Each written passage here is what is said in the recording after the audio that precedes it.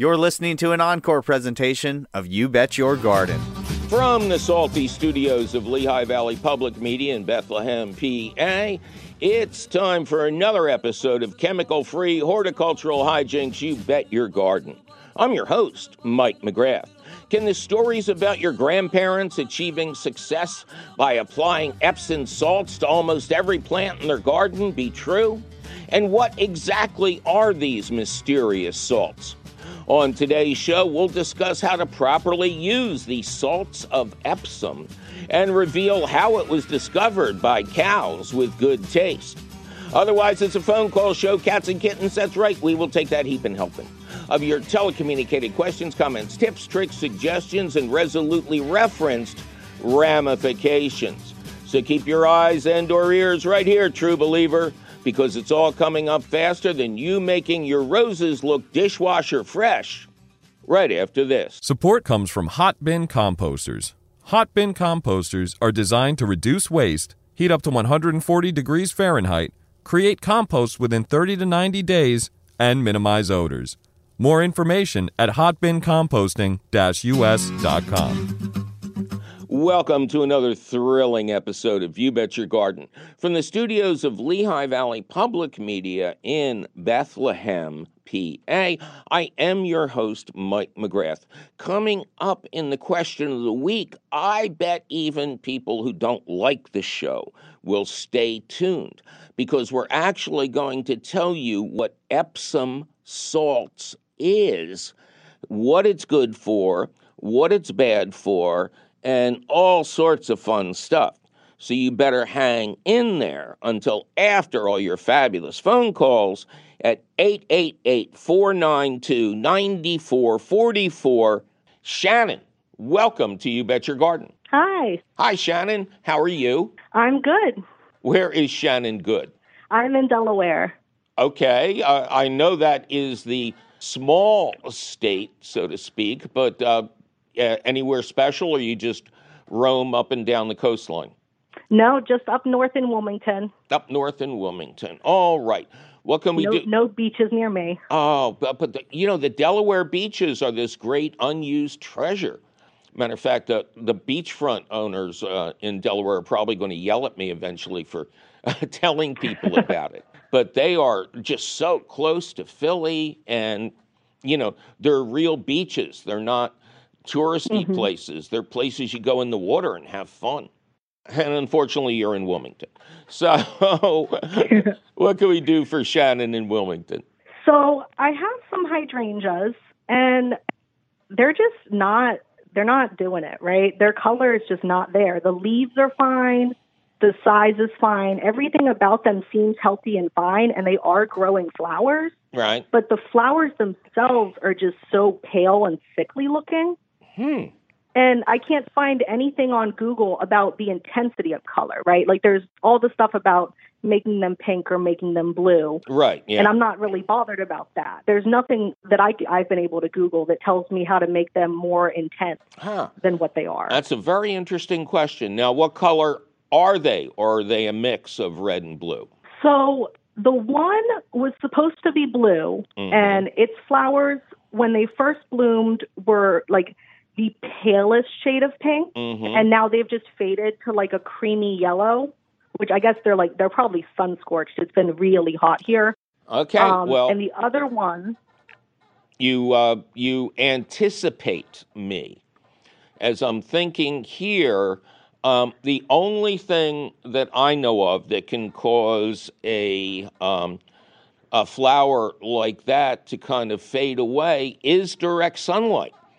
And too much of it. I believe in the wild, hydrangeas are understory plants. We know they're very water sensitive because as soon as there's one sunny day, those things are trying to take a nap. They're real drama queens about that. But is that the case? Are they getting a tremendous amount of sun? So one of them I would say probably is, but funnily enough, that one has the better color, but still not great. The other one, I would say partial sun. And all my neighbors, like a variety of sun and whatnot, all their hydrangeas look fabulous, right? Right. So they have them like some are full sun, some aren't, etc. And they all look great. Real nice deep color. A lot of them have purple ones. Yeah, But that's mine are just a trick you can do if you acidify the soil on one side of the plant and put alkaline material like wood ash down on the other side of the plant. You can get this fabulous range of colors. At least some of us can. So, yeah. Maybe I can get like a pale lavender. But you're tired of these people walking by and going, oh, I guess she still isn't growing them correctly. So yeah, I don't get it. Oh no, well, gardening is a competitive sport, and you're close enough to Philly that it's almost a blood sport still. So let's see, are they planted in flat earth, raised beds, containers? Flat. And are they mulched? The yard, when I originally got the house, had mulch, but I did my best to remove it before I planted the first hydrangea. Right. And then the second hydrangea is actually, I had a patch of yard turned into a garden. Right. So I don't think that has ever had mulch. Okay.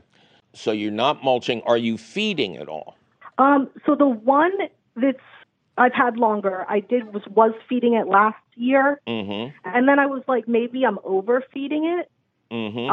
So this year, all I've done is put some coffee grounds on both of them. Okay. I don't like using coffee grounds straight in the garden, especially on plants that are very easily affected by changes in the soil pH.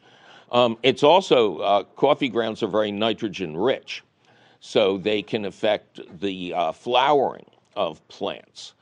Do you have a compost pile? Do you shred leaves in the fall? Anything like that? No, our lot doesn't have any trees on it. The only stuff we have is stuff that we've added. Right. So we don't have much leaves coming down. And you use... We've only had the house like 2 years. Oh, okay. And you've used the coffee grounds because that's what you got, right? That's the gardener's great answer. And because Google told me to. I don't think Google told you to. I think some like Yahoo, someone on Google, answering your question. I have seen some like really serious stuff there in terms of bad advice. So I don't. And the other thing is, when they originally bloomed, like they did have a touch of color, but they did start out very, very pale. Okay. The one in the front in the garden that I made, one of them still has color of its flowers. Yeah. And that is the one getting the more direct sun. But it's, again, really, really pale. Where'd you get the plants? I did get them at Home Depot, but in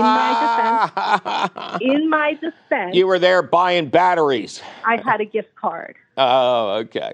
When you buy a house, everyone gives you gift cards. Yeah, well, that's all for the better.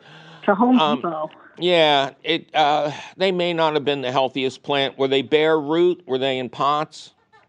So one of them was bare root. It was literally just a stick with some roots on it. And I was like, that's so sad. I want to try and save them, right? Right. I actually bought two of the same, like, bare root. One that was supposed to be pink and had some leaves, and then the sad stick one. Yeah. The one with the leaves died, and it didn't even make it through the summer. And then the other one, it's actually, like, leaf-wise, I would say it's doing really good, right? Like how much it's grown. Like it's a bush now, and it was literally a stick last year. Are you doing? So like I don't think I have bad soil. All my other plants are fine. Are you doing any pruning? No. Okay. I've only had the one a year, and then the other one less than a year. The other one was bigger when I got it. It was about the size that the one I originally had is now. Right. I don't know the size. It's like the general size they sell. I'm going to suggest you go to your local independent garden center and nursery and beg forgiveness for shopping at Home Depot for plants and get a couple of bags of a really premium compost. I always resort to Coast of Maine They sometimes help underwrite the show, but their products are great, and they're available in many different places. I especially like their compost that's made with lobster waste. There are elements in seafood shells called chitin that are amazing. My dog will love that. Your what? Your dog? My dog. Okay. Well, hey, is your dog peeing on the plants? He does not pee on the one. He doesn't have access to it. The Right. other one is within the fence. I haven't seen him pee on it. I discourage him from going to that area, but That could who knows do what it. he does when he's out there. That could do it. I mean, nitrogen is well known. Dog urine is well known for browning plants and discoloring them. But he doesn't pee on the other one at all. Okay. Well, what I'm going to suggest is you keep them well watered, especially during dry times, and you buy a bag or two of premium compost and mulch around them with that. And if you get good results, put a bag down every season. Okay. So stop with the coffee grounds, switch over to a premium compost, keep them well watered during heat waves, and let's see what they look like the third year. All right, great. Thank you so much. All right, my pleasure. Can we have somebody call in that I know the answer to their question? Can we? Just once? All right, you take care. Thanks. Have a nice day. Bye-bye. Bye-bye.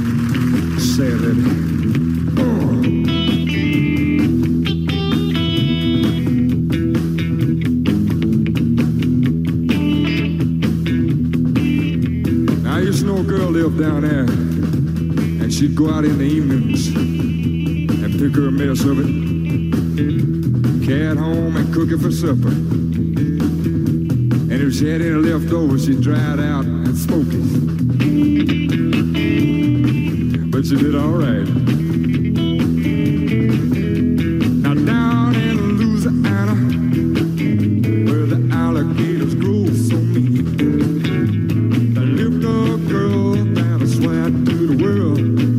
alligators look tame. Oh, salad Annie. Oh, salad Annie. Well, it's time for me to take a little break. We'll be right back to soak you in Epsom salts and take more of your fabulous phone calls.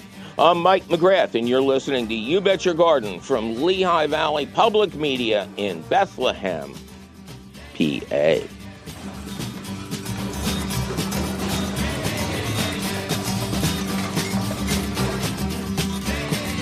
Support for You Bet Your Garden is provided by the Espoma Company, offering a complete selection of natural organic plant foods and potting soils. More information about Espoma and the Espoma Natural Gardening Community can be found at espoma.com. Welcome back to another thrilling episode of You Bet Your Garden from the studios of Lehigh Valley Public Media in Bethlehem, PA. I'm your silly host, Mike McGrath. But later in the show, I will get serious with you about Epsom salts. So you won't want to miss it. You've heard all the rumors. Now, here's the rumors behind the news. After more of your fabulous phone calls at 888-492-9444. Molly, welcome to You Bet Your Garden. Hey, Mike. How's it going? I am just Ducky. Thanks for asking, Molly. Ducky is very happy to be with us once again. He had to renegotiate his contract with me. He's a tough bargainer, but I got extra eggs out of him, so that's all I care. Oh, good. Where is Molly? I am in Louisville, Nebraska, just south of Omaha, Nebraska. Okay, very good. The Great Plains. What can we do for you? Yes. Well, my mom has poison sumac on a hill next to her beloved pond, and that's the only reason why it has not been chemically treated. She is a Roundup and prune type of gal. Oh, well, I'm sorry about that. Yes.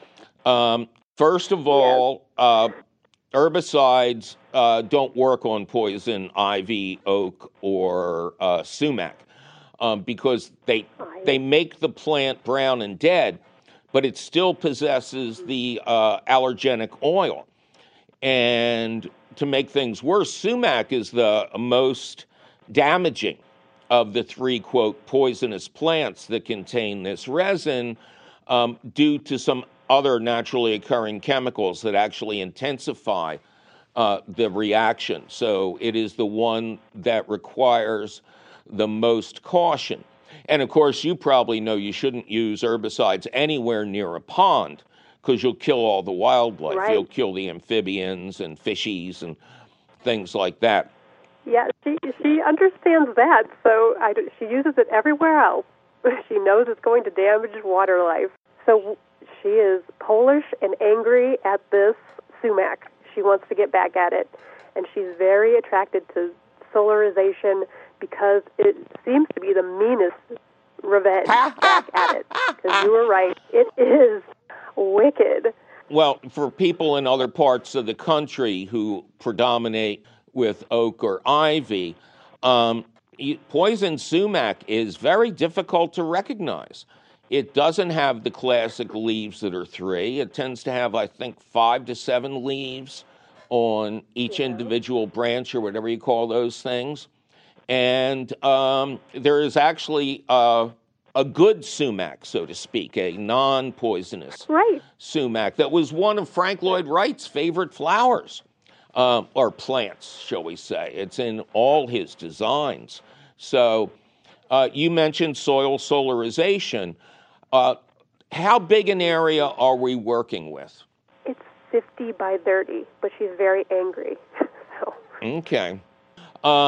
You say it's on a hill or on a slope? Right. And is there a distinct edge between it and the water? It butt ups right against the pond. So if you flowed water down that hill, it goes right into that pond on majority of the hill. I wonder if that makes the water allergenic. Sometimes she doesn't know how she gets it on her. She doesn't think she's gone near it, but she has gone near a pond. Oh, yeah. No, the water might be enough. And, anybody who's going to pull or deal with any of these plants, you have to remember not to touch anything. You have to have your hands protected inside what I use are old plastic bags, and you don't touch anything if you're going against it. You get other people to open car doors and house doors and turn on the shower for you, or you can pick it up off surfaces for years afterwards. So, for soil solarization to work, you really have to mow the area down flat. That doesn't seem feasible to me here. In our area, there's a guy, Umar Mayek, who had been a horticulturalist for the Philadelphia Zoo for many years and opened up his own business. I don't know how long I've known Umar, probably 10 years ago, and he eradicates poison ivy in the greater Philadelphia area. And what he and his men do, and he's got a whole crew, is they have hazmat suits, and they have these special gloves. His website is idon'twantpoisonivy.com. But he deals with all 3 of the resinous plants. And he can, in addition to a hazmat suit that you can buy any place, he can equip you with the right kind of gloves and instructions on how to get them on and off without, doing any harm to yourself. When does it bloom, and when is it going to be seeding itself? I would just worry by the time it gets nice weather, it's already laying its track for next year. Yeah, but see, they're not going to be laid where you are. Birds are immune to the toxic stuff they make lacquer with. And so they eat the berries, and then they fly someplace else and give the problem to someone else. So, controlling the berries, it really doesn't do any good. It saves your neighbors, not you. So what I'm going to suggest is you visit Umar's site, idon'twantpoisonivy.com. He's a great guy. You can correspond with him. but he goes through the whole setup and staging of how to do this safely. And what you would do is you would run hoses at the top, and you'd really saturate this ground. And then over the course of a day or two, you would pull it out slowly at the base. And once you have the area clear, I think solarization would be a good idea to prevent the roots from coming back. So once you've got all the plant material out of there, bagged and put out with the trash or taken down to the dump with clear warnings of what's inside, then lay down, resaturate the soil, lay down 1 to 2 mil thick plastic sheeting, clear, and brick the edges, to make sure it stays nice and tight.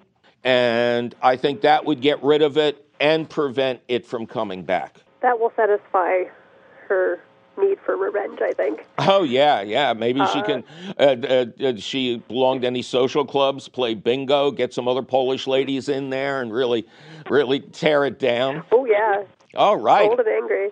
Oh, I like it. I think we got the beginnings of a movie here.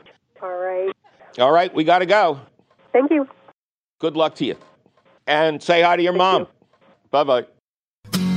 Two little bugs, little bugs, little bugs, little bugs, little bugs, little bugs. Two little bugs, little bugs, little bugs, little bugs, little bugs, little bugs. Two little bugs, little bugs, little bugs, little bugs, little bugs, little bugs. Two little bugs, little bugs, little bugs, little bugs, little bugs, little bugs.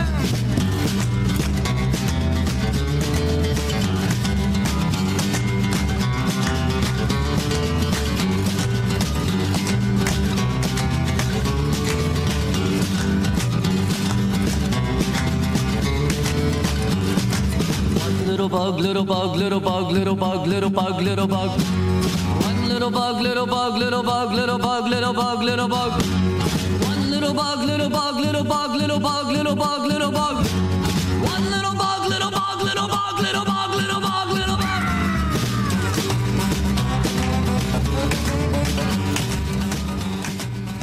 Jim, welcome to You Bet Your Garden. Oh, thank you.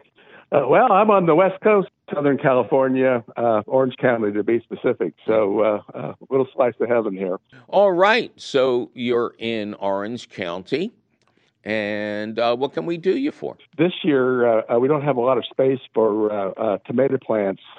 We tried them last year, and we were constantly watering them. Mm-hmm. So we bought some self-watering pots, 2 of them. And from the description, they sounded pretty cool. They have, like, you're probably familiar with them, probably a 3-inch reservoir at the bottom of the pot. And then there's a graded plate that sits atop that.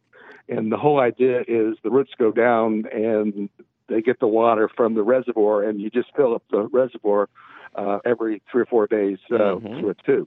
And it seemed to work for the first month or so, and then the tomatoes or the plants started turning a really dark green. They stopped flowering, and that's when I sent you an email. Now, what you call a water reservoir, we call a mosquito breeding site.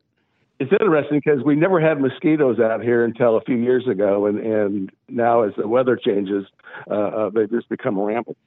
Well, mosquitoes are creatures of water. They are always looking for stagnant water. And you bought a sophisticated planter that provides stagnant water. So let that be your warning. When I've been given these things, I just rip the bottoms off and use them as a regular container. That's the way of the world. You also don't want to keep the roots of your plants constantly in water. They get rot. So how are these containers the normal size? They're like a little window box? They're hard plastic, and I believe they're like, I would say 14 or 15 square and maybe 13, 14 inches deep. So they're square? Yes. And you say 13 to 14 all around, right? Top to bottom. Yeah, probably 13 by 13, and then maybe a little deeper, maybe 15 deep. Okay, these could be used. How many tomato plants do you have in each one? Just one. It's flowering, and there's a ton of tomatoes on them now. There's no issues at all, and I hadn't thought about the root rot. Of course, they don't talk about that. No, or the mosquitoes. No, which is a huge thing. So what's going on now? Why do you need me? Are you just bragging, telling me something worked for a change? No, I just was asked to come on the show, and I was happy to do it, and with a good outcome actually. So that's it. I'm happy. I appreciate your time. Well, I appreciate your calling in and letting other people know not to fall for gimmicks. Container gardening is perfectly acceptable. There's a lot of reasons that people are going to benefit by it. But as soon as it's get kind of quirky and you wonder if these people have been on Shark Tank or screaming at you from a booth at a home show, go to your local garden center and get a real container. Good words to live by. All right, man. Good luck to you, and thanks for calling. All right. Thanks a lot. Bye-bye. Bye. Adam, welcome to You Bet Your Garden. Hey, Mike. Thanks for having me on. Calling from Western North Carolina. What can we do for Adam? All right. So last fall, we purchased 2 pear trees from a local nursery and planted them out back late October last year. That's a good time. And they seem to have survived the winter fine and leafed out this spring. Mm-hmm. And then as spring went on into summer, I realized the leaves were kind of curling up. Not much new growth was happening after that initial leafing. And one of the trees even started to maybe begin to drop its leaves. Mm-hmm. We have a vole issue on the property because we have an outdoor cat that catches probably 3 voles a week. So we finally decided to cut our losses and transplant them to a different location in the yard about 3 weeks ago now because we suspected vole damage to the roots. Now, wait a minute. 3 weeks now, we're in the middle of summer. I know, yeah. I just thought they weren't going to survive if I left them in place, so I decided to take my chances. You decided to kill them personally rather than let some other animal do it. Let's drop back. Did you plant them personally? I did. Okay. When you got them, were they bare roots? Were they wrapped in burlap at the bottom, or were they in a pot? They were in a black plastic pot. Okay. So you simply took them out of the pot and planted them at the same height as they were? Correct. I did feed it some, I think, garden tone and watered it in for the first couple weeks and then mulched it with some shredded leaves. Okay. That all sounds good. Now, you dug it up, I guess, recently, right? That's right. About 2 to 3 weeks ago now. Okay. You were thinking that maybe you would find a vole-free spot in your garden? Right. So we live on a pretty big property, about 30 acres. And so I moved it to the sort of opposite side of the property, right? Okay. I haven't seen evidence of voles, and I haven't seen the cat hunting voles in that area. Okay. So those roots aren't going to spread until you dig them up and spread them out more naturally. And I would do that again in October if you manage to keep these things alive. Are you watering them fiercely during this summertime? I have, and we've actually been lucky with rain, so good. It's been pretty frequent. Okay, and when I transplanted them, I lost a lot of dirt. So I kind of did what you were talking about when I transplanted them and spread the roots out because not much dirt came with them. The one that was doing worse leafed out again, and the one that was doing better is showing signs of thinking about leafing out, but it hasn't yet. But I don't think it's dead. So the tree that has not yet leafed out, did it leaf out the first year? It did. Yeah. All that I can think of right now is, these things are not chess pieces. You're not meant to constantly be moving them around the garden. I would give them Make sure they get an inch of water a week. Keep that mulch of shredded leaves and make sure it doesn't touch the tree. But leave it alone now, okay? No more. You're going to have the first nomadic pear trees in the history of horticulture. All right? 10-4. All right. Sounds good. So take care. It's your game to lose. They're not going to leaf out at this time of the year. It may take them a season or two to get unscrewy about all this moving.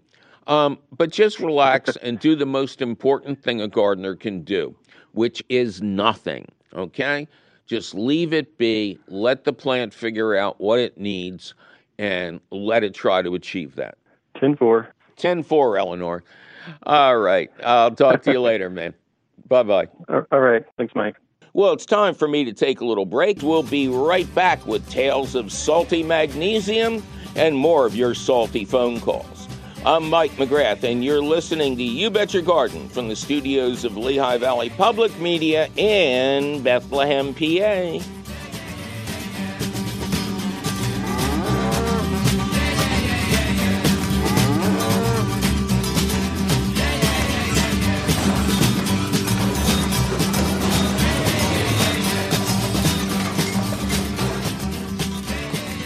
Support for You Bet Your Garden is provided by the Espoma Company, offering a complete selection of natural organic plant foods and potting soils. More information about Espoma and the Espoma Natural Gardening Community can be found at espoma.com. This is 91.3 FM, WLVR Bethlehem, WLVR.org. Welcome back to another thrilling episode of You Bet Your Garden from the studios of Lehigh Valley Public Media in Bethlehem, PA. I am your host, Mike McGrath. And we are in the stretch. Now, cats and kittens, in just a little bit, we will reveal what we do know about Epsom Salts, that mysterious garden amendment that so many people swear by. But before we start swearing, a couple more of your fabulous phone calls at 888-492-9444. Sarah, welcome to You Bet Your Garden. Thank you very much. Well, thank you, Sarah. How you doing? Super. How are you? I'm just ducky. Matter of fact, I'll say super ducky, which was an obscure Marvel comic in the 50s. Super Duck, the cockeyed wonder. I hope I am the only human left on the planet who knows that. All right. Where is Sarah Wonderful? Colorado Springs, Colorado. Oh, well, sure, except for the fact that you've had nastiness there lately, right? Well, around the area, but we've had worse years. So far, so good. Yeah, I took a hot air balloon ride out of Colorado Springs. God, the mountains are just so beautiful. Yeah, hot air balloons are everywhere around here. Oh, I know. They had red lights up in the sky. All right, so, Sarah, what can we do for you? Well, I need to know whether to prune or not to prune. I have a baby locust tree that sprung up from the roots of a large locust tree that we cut down a couple of years ago. We're rather bushy, but it's near the bird feeders, and my yard is full of beneficial perennials. So I don't want to prune it for ornamental reasons. My main concern is to benefit the birds and the bugs and stuff like that. So if it's good for tree health, then I will do it. But do I really need to do it? Well, locust trees are really unusual in that they are legumes like peas and beans. They actually, their roots attract nitrogen. They would feed themselves with nitrogen from the air, and so don't need a lot of human intervention. Yes, you can prune them back. locusts are very unusual trees. We have a lot of black locust here in Pennsylvania, and the reason they're unusual is they are leguminous, like peas and beans. They have the ability to suck plant-feeding nitrogen out of the air and feed themselves. It's very cool. They also have another great tendency in that they will regrow when cut back to a stump, which you found out, right? Yes. Yeah. Years and years ago in the middle to late 80s, I worked with Bob Rodale on a book about world famine. And in many areas, the famine was not caused by lack of food. It was caused by lack of firewood. There are so many ways that firewood is used in the third world. For instance, if you're living in a big hut, maybe a communal one, you always want to have a smoldering fire going because it not only keeps bugs out, but it kills the bugs in the quote-unquote ceiling and does a tremendous amount of good. It is also prevalent in religious rituals and storytelling. And perhaps the most important part is that it gives the family a place to gather around. At the time we wrote the book in the 80s, firewood was becoming really scarce. Women, of course, women doing all the work. Women would have to travel further and further every day to get firewood to bring home. And then a couple of different organizations like the Peace Corps introduced black locust trees that once they got to be like 2 years old, you could cut them down. You could use the fresh greenery, the leaves and stuff, as animal fodder, and anything big enough you could use in a fire, but it was 100% recyclable and useful. And then it would grow back, and you wouldn't need fertilizer to help it grow back because it's taking it out of the air. These are magnificent, magnificent trees. And if that wasn't enough, they're also rot resistant. But we use them to make raised bed frames and trellises and compost slats to make a nice composter with open spaces.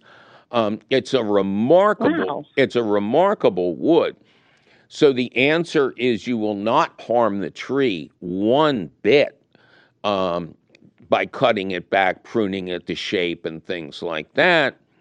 But please consider, even if all you do is compost the fresh young growth, the leaves, the tips of the branches, that will add so much nitrogen to your compost pile. There's really almost nothing that locust wood can't do. Thank you so much. My pleasure, really. All right, as always, it is that time, cats and kittens. Time for the question of the week, which we are calling, what's the deal with Epsom salts? Come on. A couple years ago, Carol in Chesapeake, Virginia, emailed about a sudden and severe snail problem she was having with her container-grown flowers. She wrote, I have tried beer, coffee grounds, Epsom salts, Sluggo, Vaseline around the tops of the pots, mothballs, garlic spray, eggshells, and the, quote, balls from sweet gum trees. But nothing has worked up to this point. Must have been a wet year in Tidewater. Now, among my responses were never use mothballs for anything. They are nasty little cancer bombs. I added that beer traps do work very well when they are used correctly. I added copper barriers to the useful list of slug and snail repelling products and mentioned that I thought I had heard every possible use for those mysterious Epsom salts. But murdering mollusks was a new one for me. We move on to Brad in Annapolis, who wrote, looking for help with his, quote, deformed tomato plants. As he explained, they are growing on essentially flat soil, as opposed to what? Moderately flat soil? Come on, guys. And have been fed an organic tomato food. At planting time, I mixed my native soil 50-50 with a humus and manure blend, I don't know what that is either, and added a tablespoon or so of Epsom salts to each plant. Now they look like they've been exposed to an herbicide, with leaves curling up like a fern when it first gets growing. About the same time, Karen in Tryon, North Carolina, wrote, I just got an email from a company that sells seeds, and they recommend I add Epsom salts to my garden soil. I was wondering what your opinion is on this. I've been working on the same thing for decades, Karen, and I still don't know what my opinion is. Epsom salts are always in the top 10 of audience questions I've come to expect when I do a public appearance. Quote, my mother sprinkled a tablespoon of Epsom salts around her roses several times a season. My grandfather added Epsom salts to the planting holes of his tomatoes every year, and various and endless variations thereof. Plus, the most popular question at these events, are Epsom salts organic? Now, the only answer I had for this seemingly innocent death trap of a question was to say technically no. Epsom salts aren't an organic amendment because they're a combination of two chemicals that are manufactured in a lab. But it also seems to be harmless, and it seems like half the world is using it in their gardens.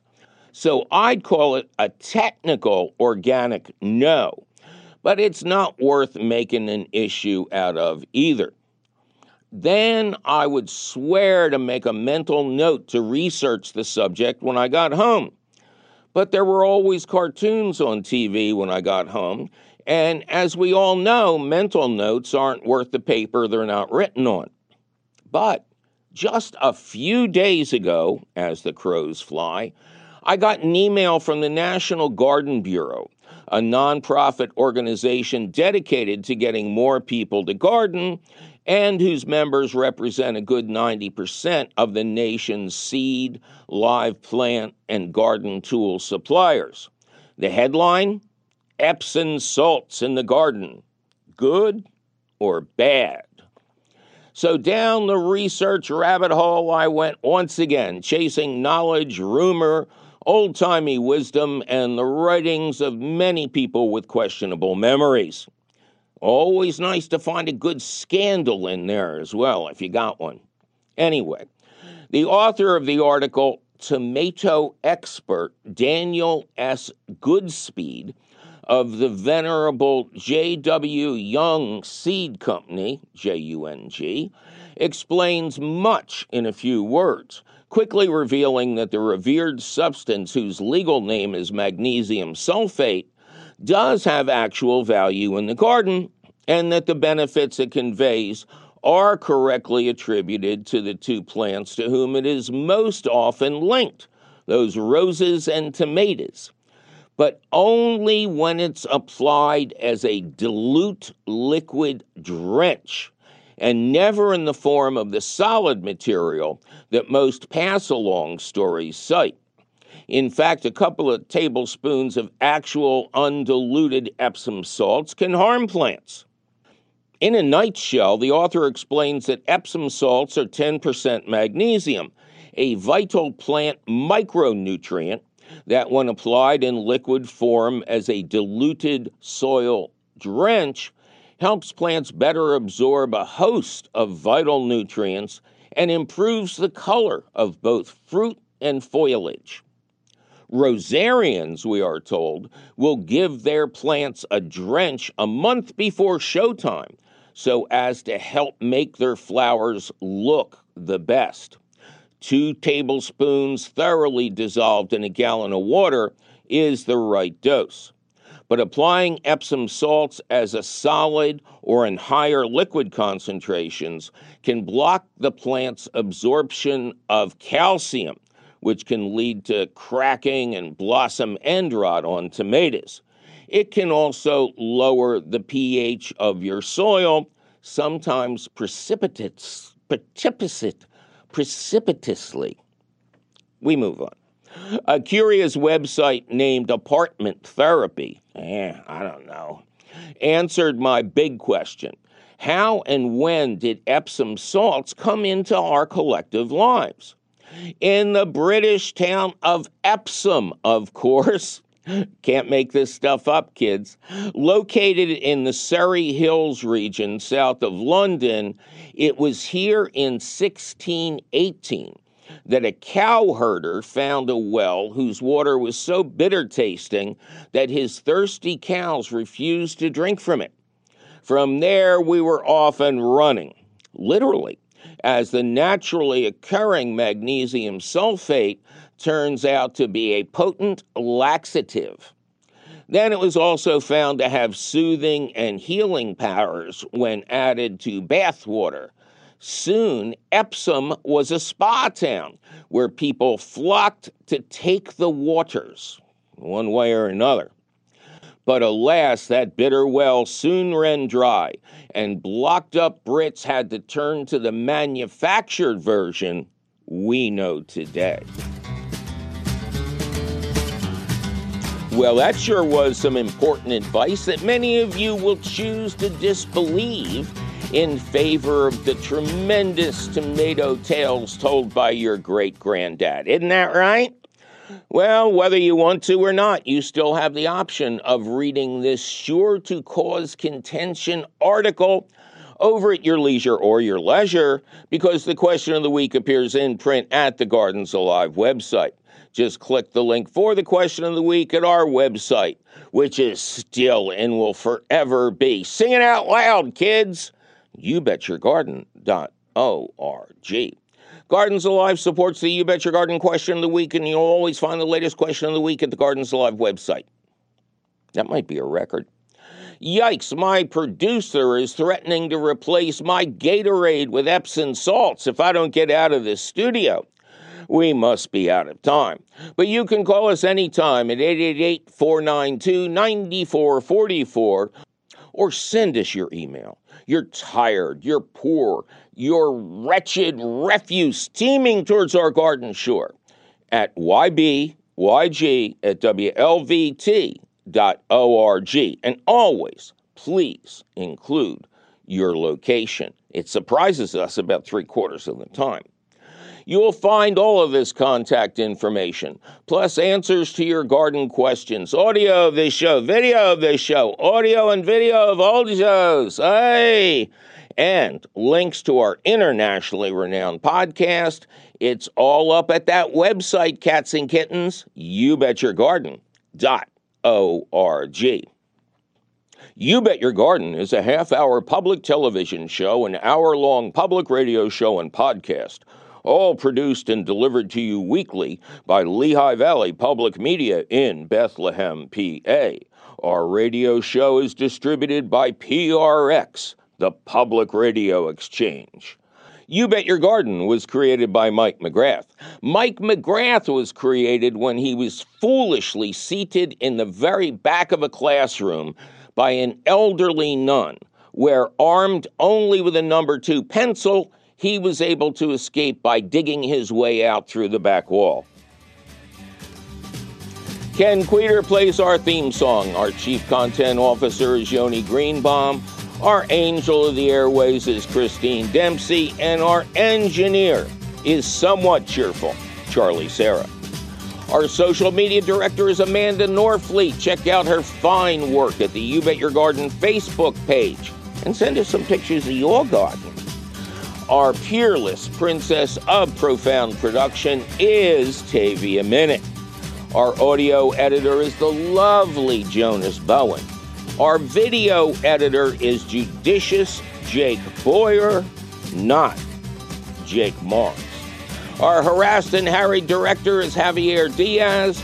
Our usual gang of idiots generally includes Eric Warner, Zach the Tack, the Jake who is not Boyer, and whoever else is hanging around today.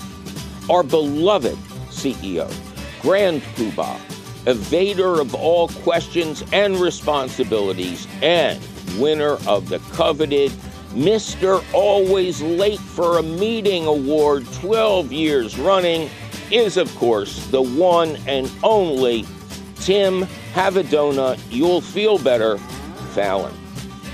I'm your host, Mike McGrath, and I'm busier than a duck sorting through my garlic harvest and getting ready to install 100 saffron crocus bulbs that should arrive any day now.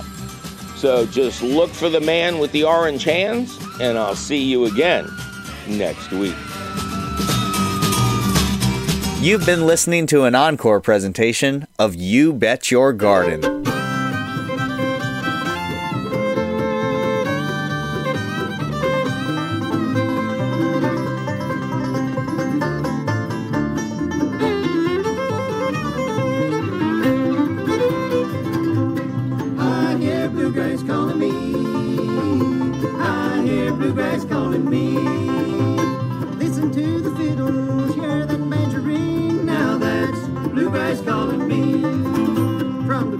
Kentucky to the heart of Tennessee, and then you move on down to the Grand Ole Opry. You can hear those fiddles and the Osborne brothers sing. Now that's bluegrass calling me.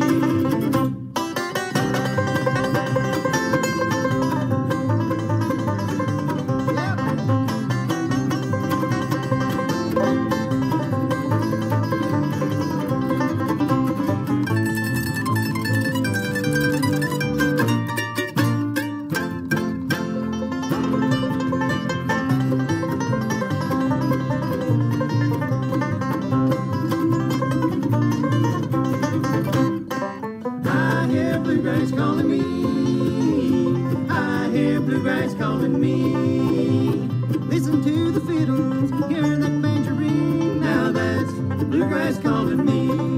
Well, I'm not a kick in country music, I still listen every day, but I just like it bluegrass music.